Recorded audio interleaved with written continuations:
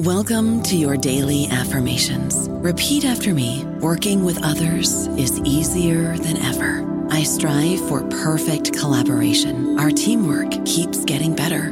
Yeah, affirmations are great, but Monday.com can really get you the teamwork you desire. Work together easily and share files, updates, data, and just about anything you want all in one platform. Affirm yes to start, or tap the banner to go to Monday.com. Hello, it is Ryan, and we could all use an extra bright spot in our day, couldn't we? Just to make up for things like sitting in traffic, doing the dishes, counting your steps, all the mundane stuff. That is why I'm such a big fan of Chumba Casino. Chumba Casino has all your favorite social casino-style games that you can play for free anytime, anywhere with daily bonuses. That should brighten your day a little. Actually, a lot. So sign up now at ChumbaCasino.com. That's ChumbaCasino.com. No purchase necessary. VGW Group. Void where prohibited by law. See terms and conditions. 18+. Hello, everybody. This is Marshall Poe. I'm the editor of the New Books Network, and I'd like to tell you that we have a new and improved website. It has two new features that we think you'll love. One of them is a vastly improved search engine, so that when you type in keywords, you'll get a bunch of episodes really quick. The other is the ability to create a listener account. And in that listener account, you can save episodes for later listening. So you can create a kind of listening list. We think these features are neat and we think you'll enjoy them. Please visit the site today. Welcome to the New Books Network. Hello, this is Lily Goren with the New Books Network, the New Books in Political Science podcast. Today I'm joined by Stephanie Martin, who goes by Sam, to talk about her new book, Decoding the Digital Church: Evangelical Storytelling and the Election of Donald Trump. This was published in 2021 by the University of Alabama Press, and it is a really, really interesting study in understanding what is going on to some degree in big churches, mega churches, around politics, particularly around the election of Donald Trump. But I'm going to let Sam tell us about that. I'd like to welcome Sam to the New Books in Political Science podcast and ask her to tell us a bit about herself and how she came to this project. Hi, Sam.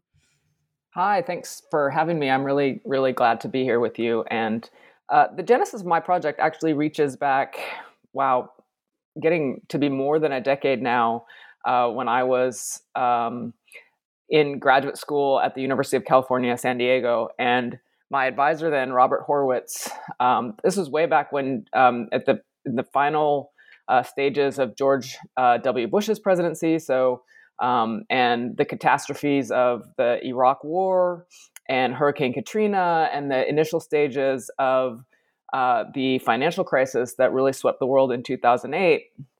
And my advisor at the time, who teaches in the communication department at UCSD, but is trained as a sociologist, we were just talking, and he was deciding, and there was a consortium of folks at UCSD, an interdisciplinary consortium that was coming together to study conservatism in the United States. Amy Binder, who has since published a really excellent book, was part of that. And the idea, in a really lay sense, was maybe if we could understand the thinking of people we didn't agree with, we would feel less angry. And so he actually, so we would meet together most Wednesdays and have lunch, sometimes have speakers, sometimes just talk about ideas. And my advisor, Robert Horowitz, he ended up writing a book called America's Right that is also excellent. And I was, at that point, working on a dissertation and trying to really find something studyable. I think that's a word, studyable. And it was hard. It's hard for lots of people when they're just learning how to do research to figure out something that they can find and do.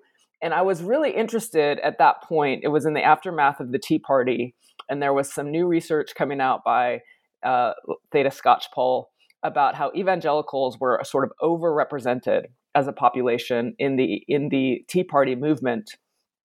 And I found that really interesting because I also knew from this consortium that I was part of that most evangelicals tended to be sort of middle class or lower middle class. And so it struck me as interesting that they would join a movement that was so interested in maintaining the economic hegemony against Barack Obama. So like I say, it was sort of crossing over from the end of the Bush years to the beginning of the Obama presidency.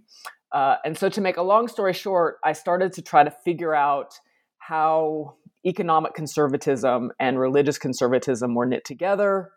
That led me into the scholar's bane of existence, the ongoing Google search. I discovered one web blog by a pastor at the time in Southern California named Todd Bolsinger. He now has become a sort of up-and-coming evangelical writer and Fuller Seminary faculty member. That led me, he actually is I can understand why he's an up-and-coming voice in evangelicalism, because he's a very dynamic preacher. And I'm a runner. So I started listening to his sermons and couldn't stop. So I realized that I am sort of a junkie for listening to sermons. And I realized that I wanted to study the words of pastors and how pastors speak to audiences.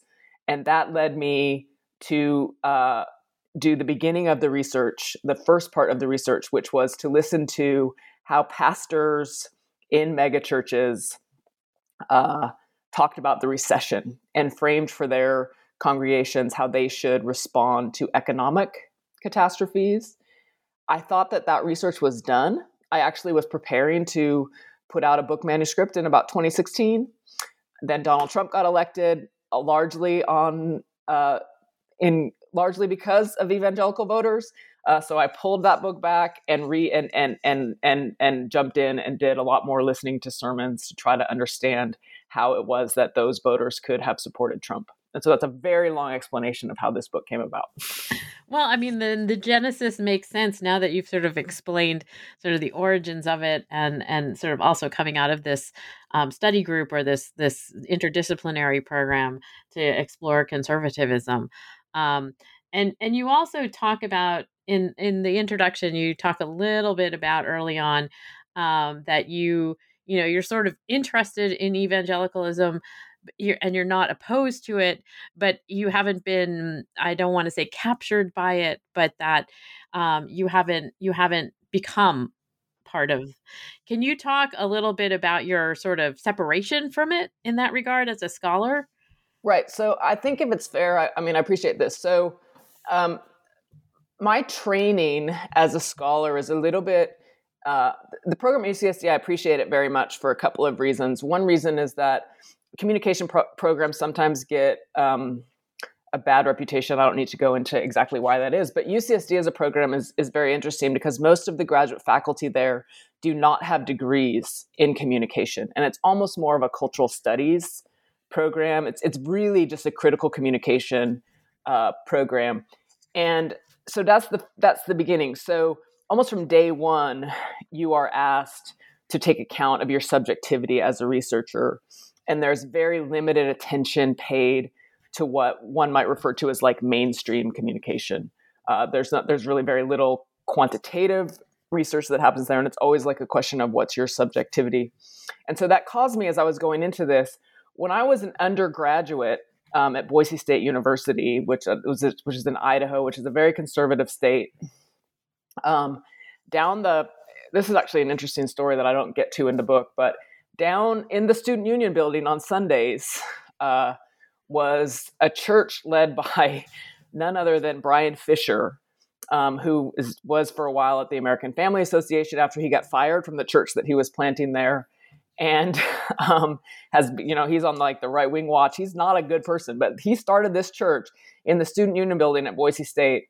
And so I would wander down and attend this church because it was happening in my student union. And I was, like lots of undergraduates, just trying to figure out what I believed in my own life and had some, just wanted to do that. So I started going to this church and sort of, I call it like I tried out being an evangelical. And it had a great worship band and it had all the bells and whistles that come with what can be contemporary evangelicalism. And I wanted to believe, right? I've always been very interested in religion. I've always wanted to believe. But somewhere deep inside, I just didn't.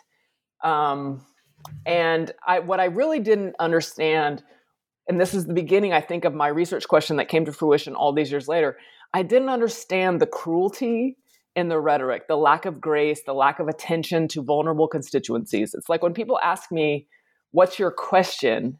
My answer is usually like, in layman's terms, what I'm trying to understand is, why don't Christians care about poor people, right? What is their problem with the American poor? And that was my question when I went to this church. And so I come back to that. So when I was coming into this study, this was always sort of like sitting in my gut. I have to remember not to study myself, and not to make this a sort of navel-gazing project. And that's where I was very grateful that, though I was in this cultural studies milieu of critical communication, my advisor, who I keep talking about because I really appreciate him, he is trained as a sociologist, and he would say to me, don't you dare become one of those people who doesn't have evidence. You have to have evidence, right? I don't want you to write a dissertation. I don't want you to write a book that's nihilistic and just points out everything that's wrong, but doesn't have evidence. And so that is really the reason that I ended up doing this study of rich rhetorical and textual analysis of sermons, because I was very aware of my subjectivity, but at the same time, I wanted to do something that would withstand scrutiny in the social sciences, and that I could say, no, I do have evidence. I do have this thing that can withstand scrutiny.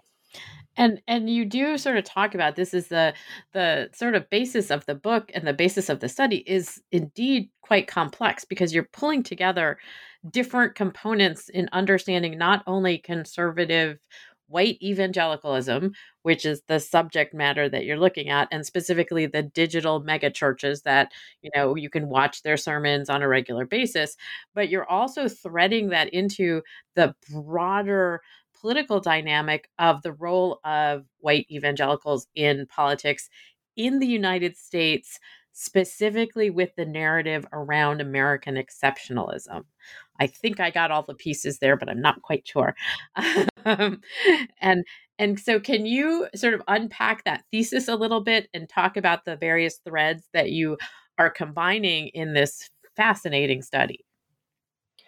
Right. So there is a pretty good amount of research that's come out, sort of beginning with John Fay's book, Believe Me, that tries to explain, and Kristen Dumez's book really builds on this with her. So there's John Fay's book, Believe Me, and Dumez's book that's had a lot of attention, Jesus and John Wayne, that really situates evangelical political storytelling and political prioritization of really the Republican Party as being based in a nostalgic rendering of the American past that understands American exceptionalism as God's gift to the United States. You are an exceptional country. I want you to be exceptional, and you have everything you need right there to be the greatest nation that ever existed.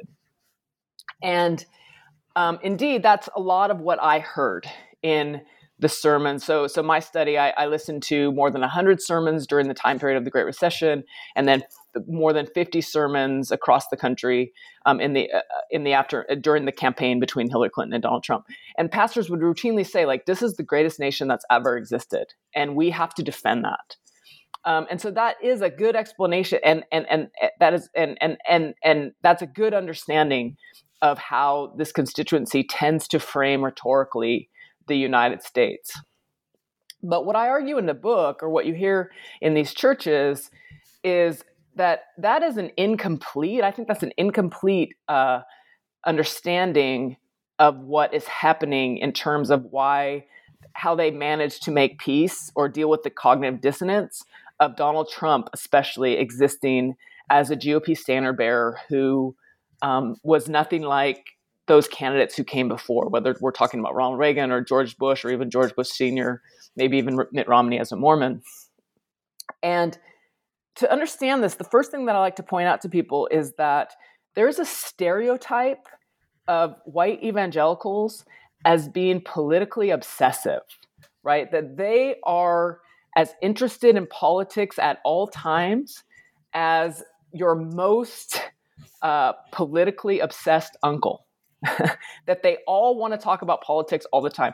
And this is simply not true. Some of them right, are like your politically obsessed uncle. And at Thanksgiving, all they want to talk about is, how the Democrats are spending the nation into oblivion. But a lot of them would rather talk about sports or scrapbooking or fishing, right? They're no more comfortable talking about politics than anybody else, right? And they're as turned off by it.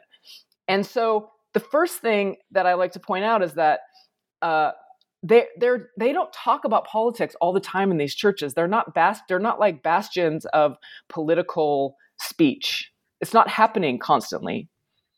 And second, especially during the period of time between the election of Clinton and Trump, when pastors would take up the election, what they would say is, this is the greatest democracy that ever existed, and you have to vote, right? Your responsibility as a citizen and a Christian is to participate in this democracy. That affirms the thesis that Faye and others have said, that you have to defend this. But then they would do this rhetorical slip, which was to say, but if you're worried that this is a bad election or the nation's never going to recover or we're going to hell in a handbasket, guess what?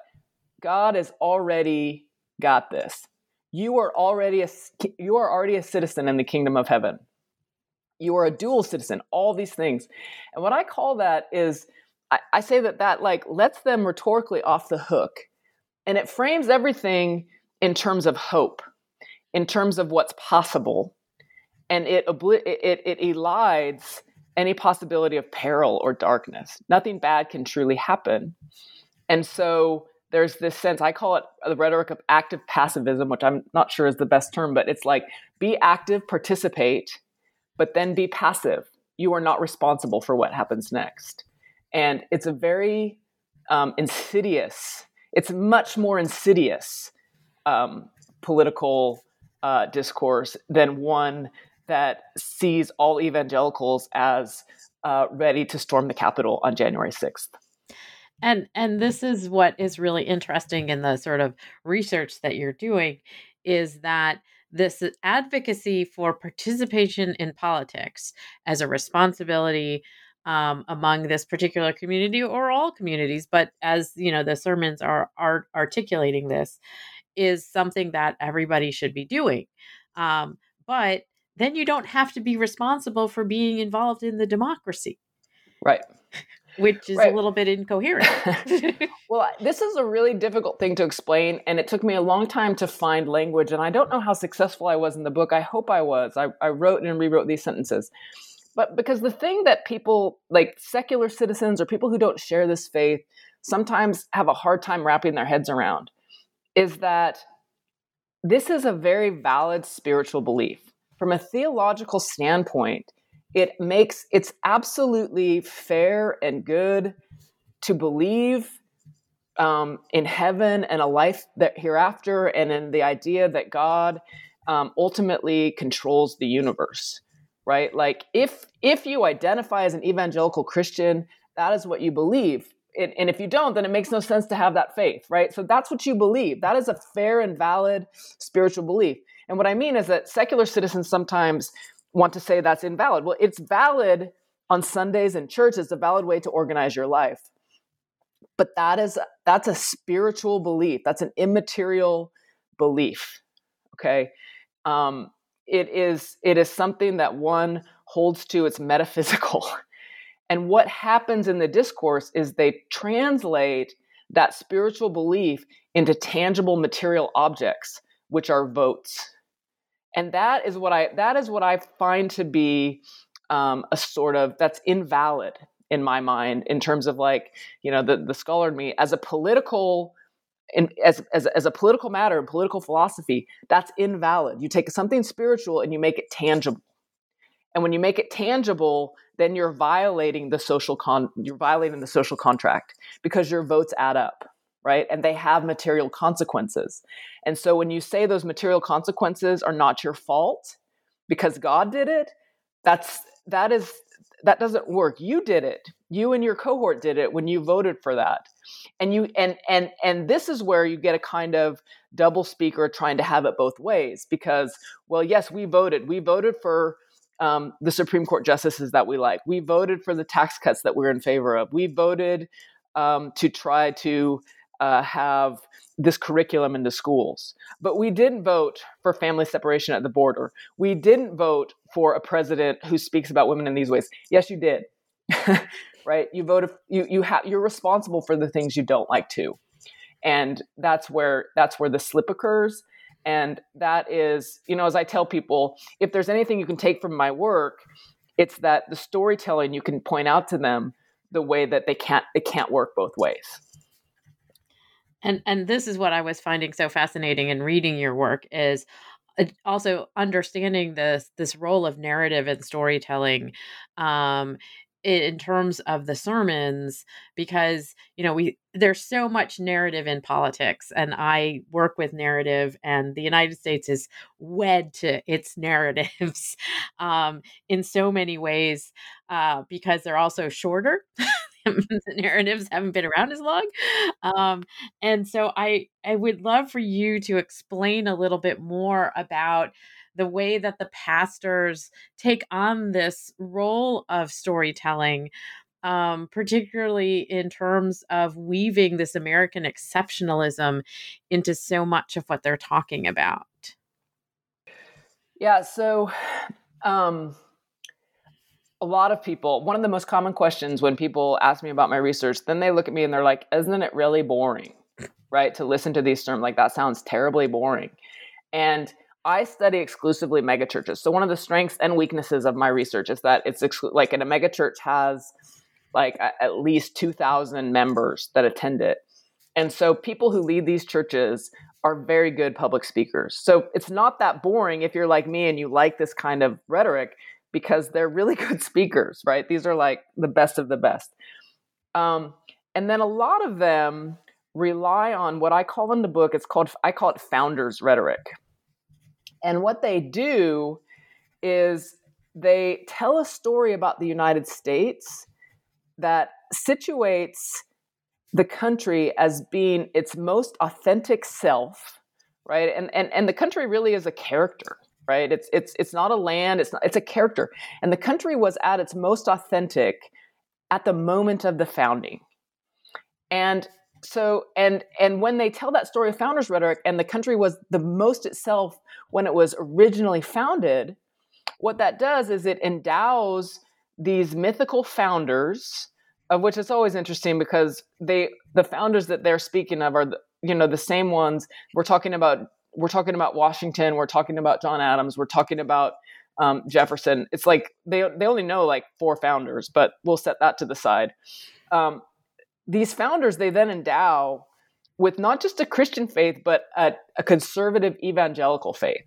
And what that does when they tell a story and they begin with the founding, and they begin with and then they talk about founders rhetoric. These men made the country in this evangelical way. What it does, and to go back to my earlier question about why don't they care about poor people or American poor people, what it does is it situates evangelicals as having a first claim to the nation's benefits.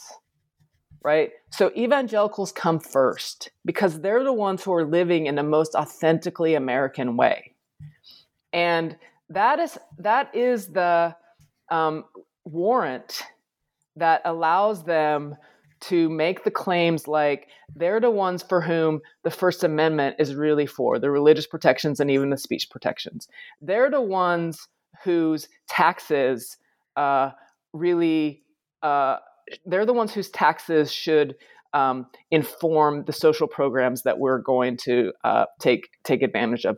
They're the ones who should determine American foreign policy, right? Because they are the most authentic Americans. And this, the only word that I have, the best word is just, this whole thing is like so insidious because it just explains so much about how the movement remains so white, so traditionalist, and so certain of its understanding of who the nation is and what the nation stands for. And inside a culture where everyone agrees to the rules of the game in terms of who gets to go to heaven, who gets to be an American, it's very hard to pierce it and point out the ways that it's wrong. I don't know about you, but I'm very busy and I don't have a lot of time to cook. That's why I subscribe to Factor. Eating better is easy with Factor's delicious, ready-to-eat meals. Every fresh, never frozen meal is chef-crafted, dietitian approved, and ready to go in just 2 minutes. You'll have over 35 different options to choose from every week, including Calorie Smart, Protein Plus, and Keto. These are 2-minute meals. Factor meals are ready to eat and heat, so there's no prepping, cooking, or cleanup needed. They're flexible for your schedule. Get as much or as little as you need by choosing your meals every week. Factor is the perfect solution if you're looking for fast, premium options with no cooking required. Sign up and save. We've done the math, and this is important. Factor is less expensive than takeout, and every meal is dietitian approved to be nutritious and delicious. Head to factormeals.com/NBN50 and use code NBN50 to get 50% off. That's code NBN50 at factormeals.com/NBN50 to get 50% off. And again, this was in terms of thinking back to Sarah Palin talking about real Americans in 2008, and seeing that mostly as centered on rural Americans as opposed to where most Americans live. Some of this is also wrapped up in that idea of who is the real American in the United States. And it also suggests that not everybody is. Right. That there is an exclusionariness about it, which is fascinating for a country that, sort of has this diversity of population.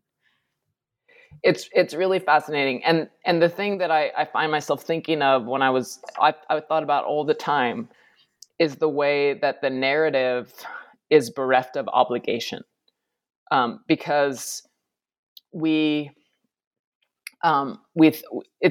no sense of, even American exceptionalism. One of the things that all the literatures that we talk about when we talk about evangelicals and American exceptionalism and the idea that these are people who believe in the United States as being the city on the hill, or even to add Reagan's the shining city on the hill, right?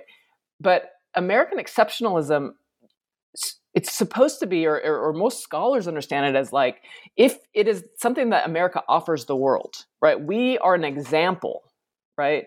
But for evangelicals, it is, we deserve, we merit, we have been given by God, we are blessed, right? There's a sort of this emptying. And so what the political rhetoric of evangelicals has done is it's an empty shell of obligation.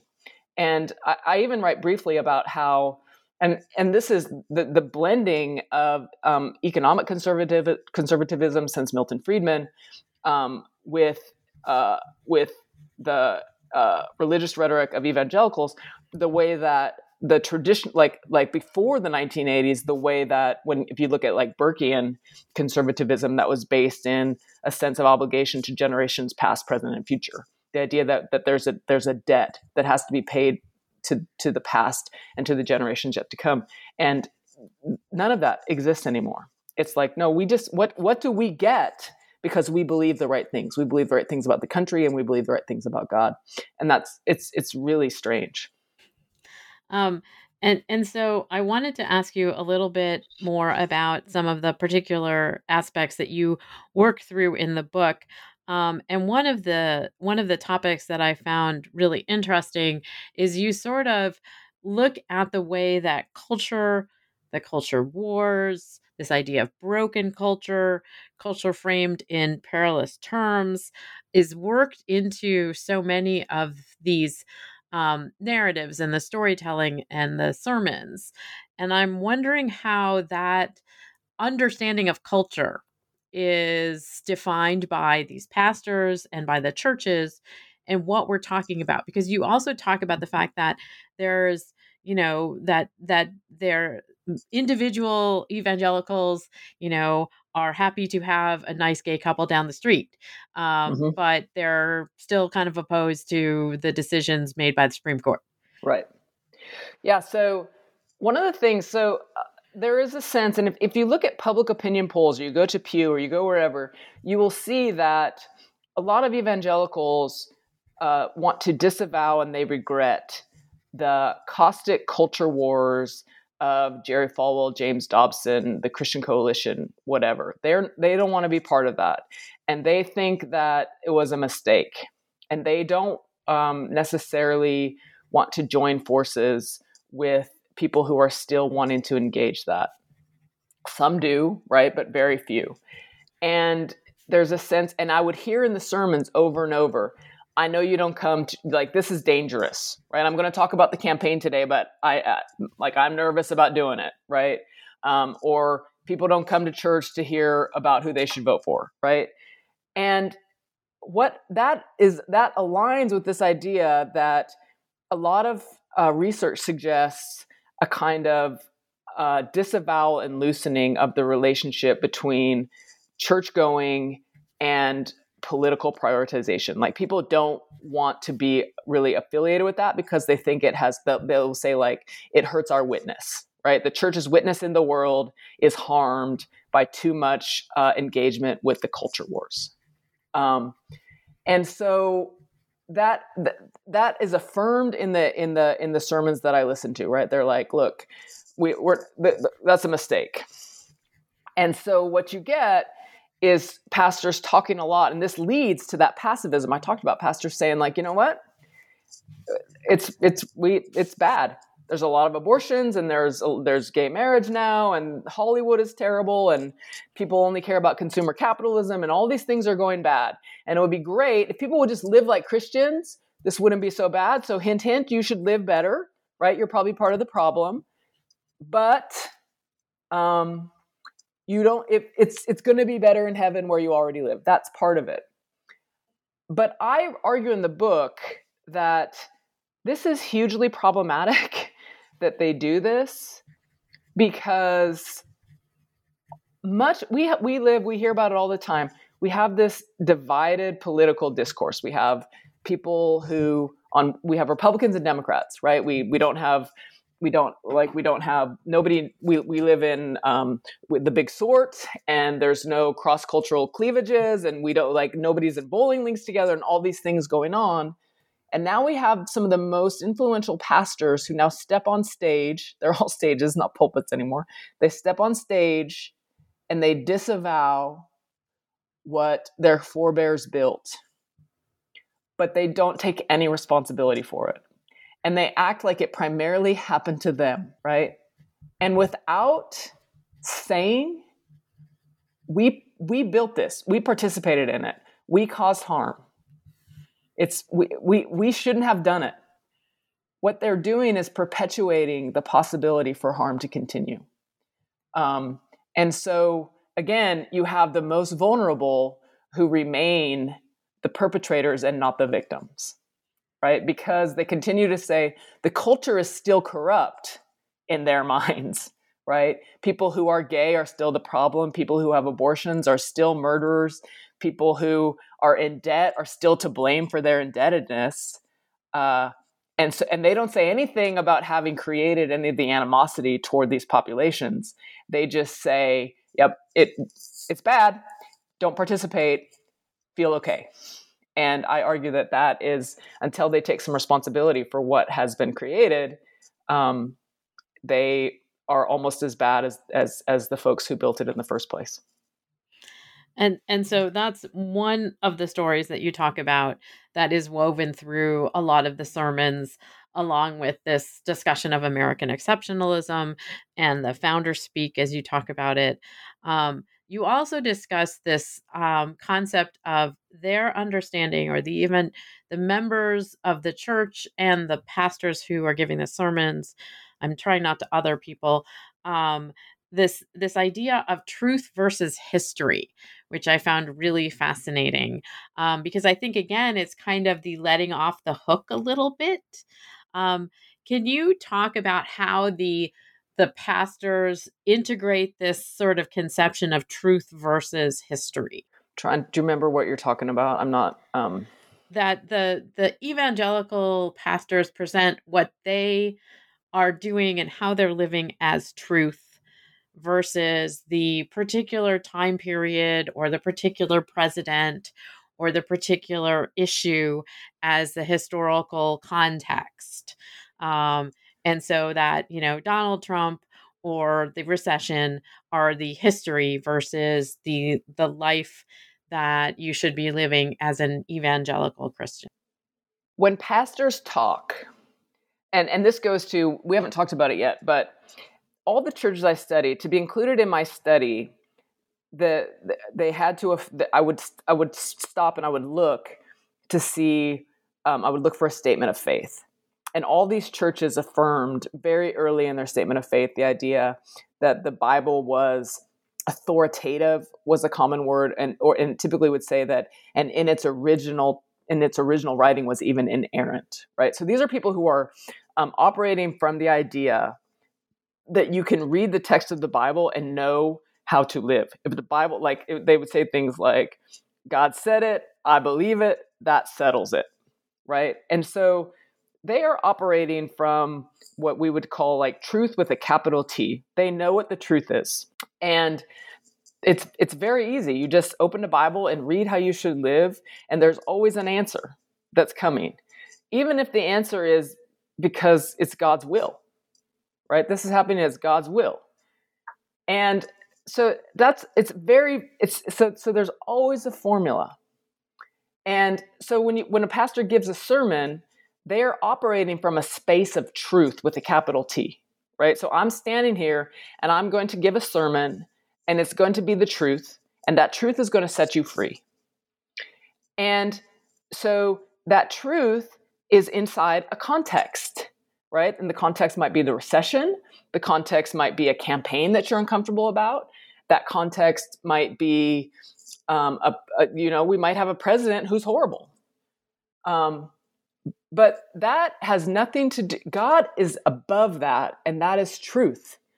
And so what that means is that evangelicals are almost like insiders and outsiders at the same time. Okay? So they're insiders because they have the truth. They know what the secret codes are. And they know how you're supposed to live. And like we discussed earlier, they know what it means to be a true American, because a true American is also an evangelical Christian. If the founders created the country in a particularly evangelical way, then that means that to be a true American is to be an evangelical Christian. And so they have that truth, and they are the true insiders. That's why they have the first claim on the nation's benefits. But the culture is not living according to those rules. Look at all these people who don't know how they're supposed to live, right? And that's why they hate us.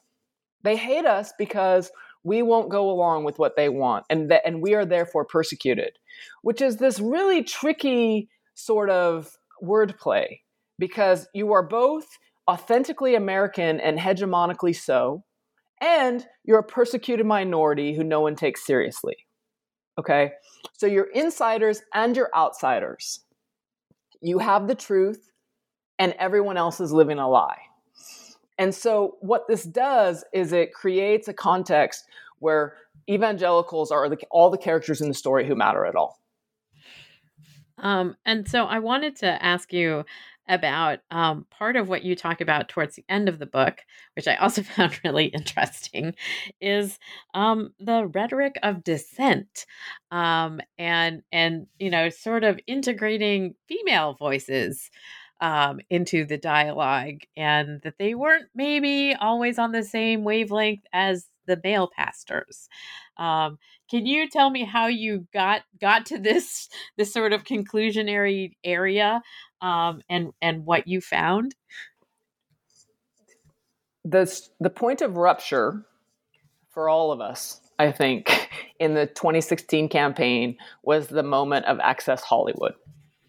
And I think until November 8th, 2016, when Donald Trump won the election, almost everyone thought that after Access Hollywood, Hillary Clinton was going to be elected president. But what happened in the moment of Access Hollywood was that public figure evangelicalism, Ralph Reed, Jerry Falwell Jr., James Dobson, they rallied around Trump. And they said, well, this is bad, but Hillary Clinton's still worse. Okay. And there was this kind of false equivalency that got drawn between the person of Hillary Clinton and the person of Donald Trump as represented in those tapes. And when that happened, when public figure evangelicalism rallied around Trump in that moment and did what they could to salvage his candidacy, women, public figure female evangelicalism erupted. And in particular, Beth Moore spoke out really for the first time in her career as an evangelical figure. There were some women who like Beth, like Jen Hatmaker and Rachel Held Evans, who has since passed away. They also had been speaking out about Trump, but they were already seen as kind of figures on the evangelical left. Like they had already done things that people said made them not necessarily true evangelical believers in a biblical sense. But Beth Moore was a Bible study writer, and she was part of the Southern Baptist Convention, and she affirmed things like complementarianism, which means, like that was just essentially affirming patriarchy and all these things. And Beth Moore sent out a tweet that was like, this is, as I say in my house to my young sons, this is no, right? Like, this is no. And she just said, like, this is how women get treated, and we're not surprised, and people need to do better. And it was pretty shocking to have her do and say that, and to speak out on behalf of women and against the men in the movement who were still trying to rally behind Trump, because that's just not done, that you would speak out against the GOP presidential contender, apparently even in a moment like the Access Hollywood tapes. Well, then Trump got elected, and then Me Too broke out soon thereafter. And Beth Moore continued to say, yeah, this is how women are treated even in the church. And at the same time, or because of Beth Moore, some women, including here in Texas, I write about in the book, some women started to say, maybe we shouldn't vote only based on these social, cultural issues like abortion, as we always have. And what was very interesting was the way that they talked about supporting candidates. Like I read a little bit about how some of them supported Beto O'Rourke in 2018 against Ted Cruz, but they would have to do it and not tell their husbands, right? Some of them, they would go to church with a Beto bumper sticker on their car, and people would come up to them and tell them that it was impossible to be a Christian and a Democrat. And the ways that politics really called into question their faith, but these women were willing to do it, and how that has, I'm interested. One of the things I want to do next is try to see how that has or has not continued as things have gone on. One of the things I was interested in the 2020 Virginia election for governor was the way that the suburbs seem to have gone right back to voting for the GOP. So we'll see. And so I did want to move you into asking you what it is you're working on now. And it sounds to me like you're looking at the evangelical white women and to some degree what they're doing. How are you researching this? Yeah, so that's the hard thing. So I have two projects going on right now. One of them is I'm trying to think about populism, as we all are. But people are trying to think about January 6th and, all the Jesus flags and the Trump flags and the Christian flags that were inside the Capitol on January 6th. But when I looked at January 6th, what I saw it was mostly men. And the evangelical movement is like 60% women. And so I'm trying to figure out how that populism is happening. What is that populism? What's happening with the women, right? Like, what did they think of January 6th? So I'm on the internet trying to figure out how to see what the women are saying about Trump and January 6th and moving forward. So if anybody has an idea, please send me an email how I can get to that. There's some online Bible studies and things like that. And then the other thing, the project that I'm really excited about, which is very different because it's more historical, it's not really ethnography. I am working on writing the history, doing the case history of the Masterpiece Cake Shop case. And I'm really excited about writing that case because that it really speaks to the Masterpiece Cake Shop case, really speaks to the thing that I try to write about in this book, which is in that like Jack Phillips, the baker in that case, he was not politically active and involved before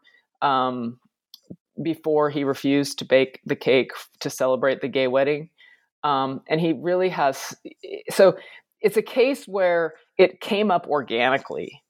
And it was a person who was not trying to be involved in politics. He just refused to bake the cake because of his legitimately held religious beliefs, whatever one thinks of them. And so I think it really shines light on what happens when people really live out the beliefs that I've uncovered in this first book. And the other thing is what's going to happen if, as a country, we let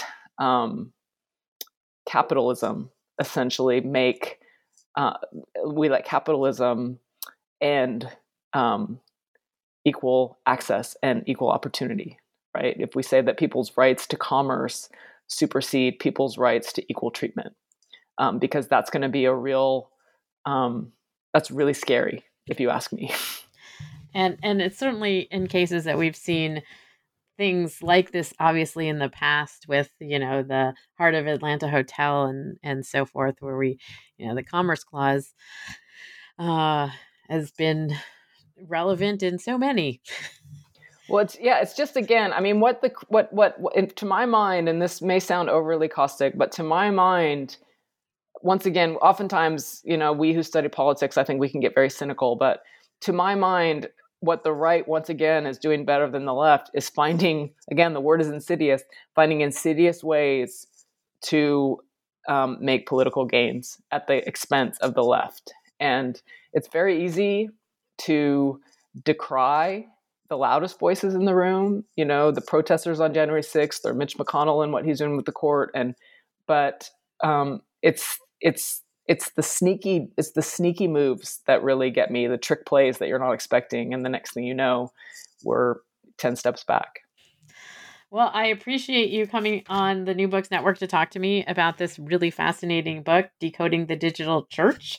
And when those next books come out, I would love to talk to you again about them because I find your writing really captivating and the book was really fascinating.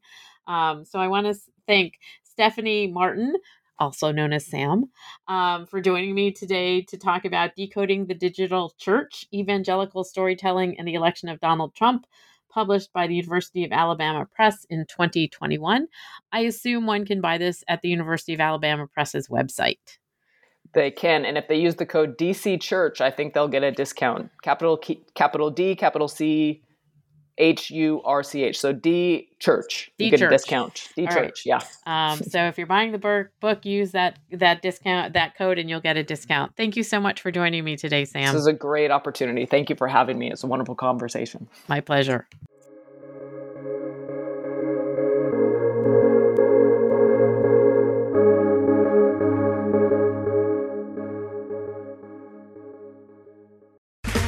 Okay, round two. Name something that's not boring. A laundry? Ooh, a book club. Computer solitaire, huh? Ah, sorry, we were looking for Chumba Casino.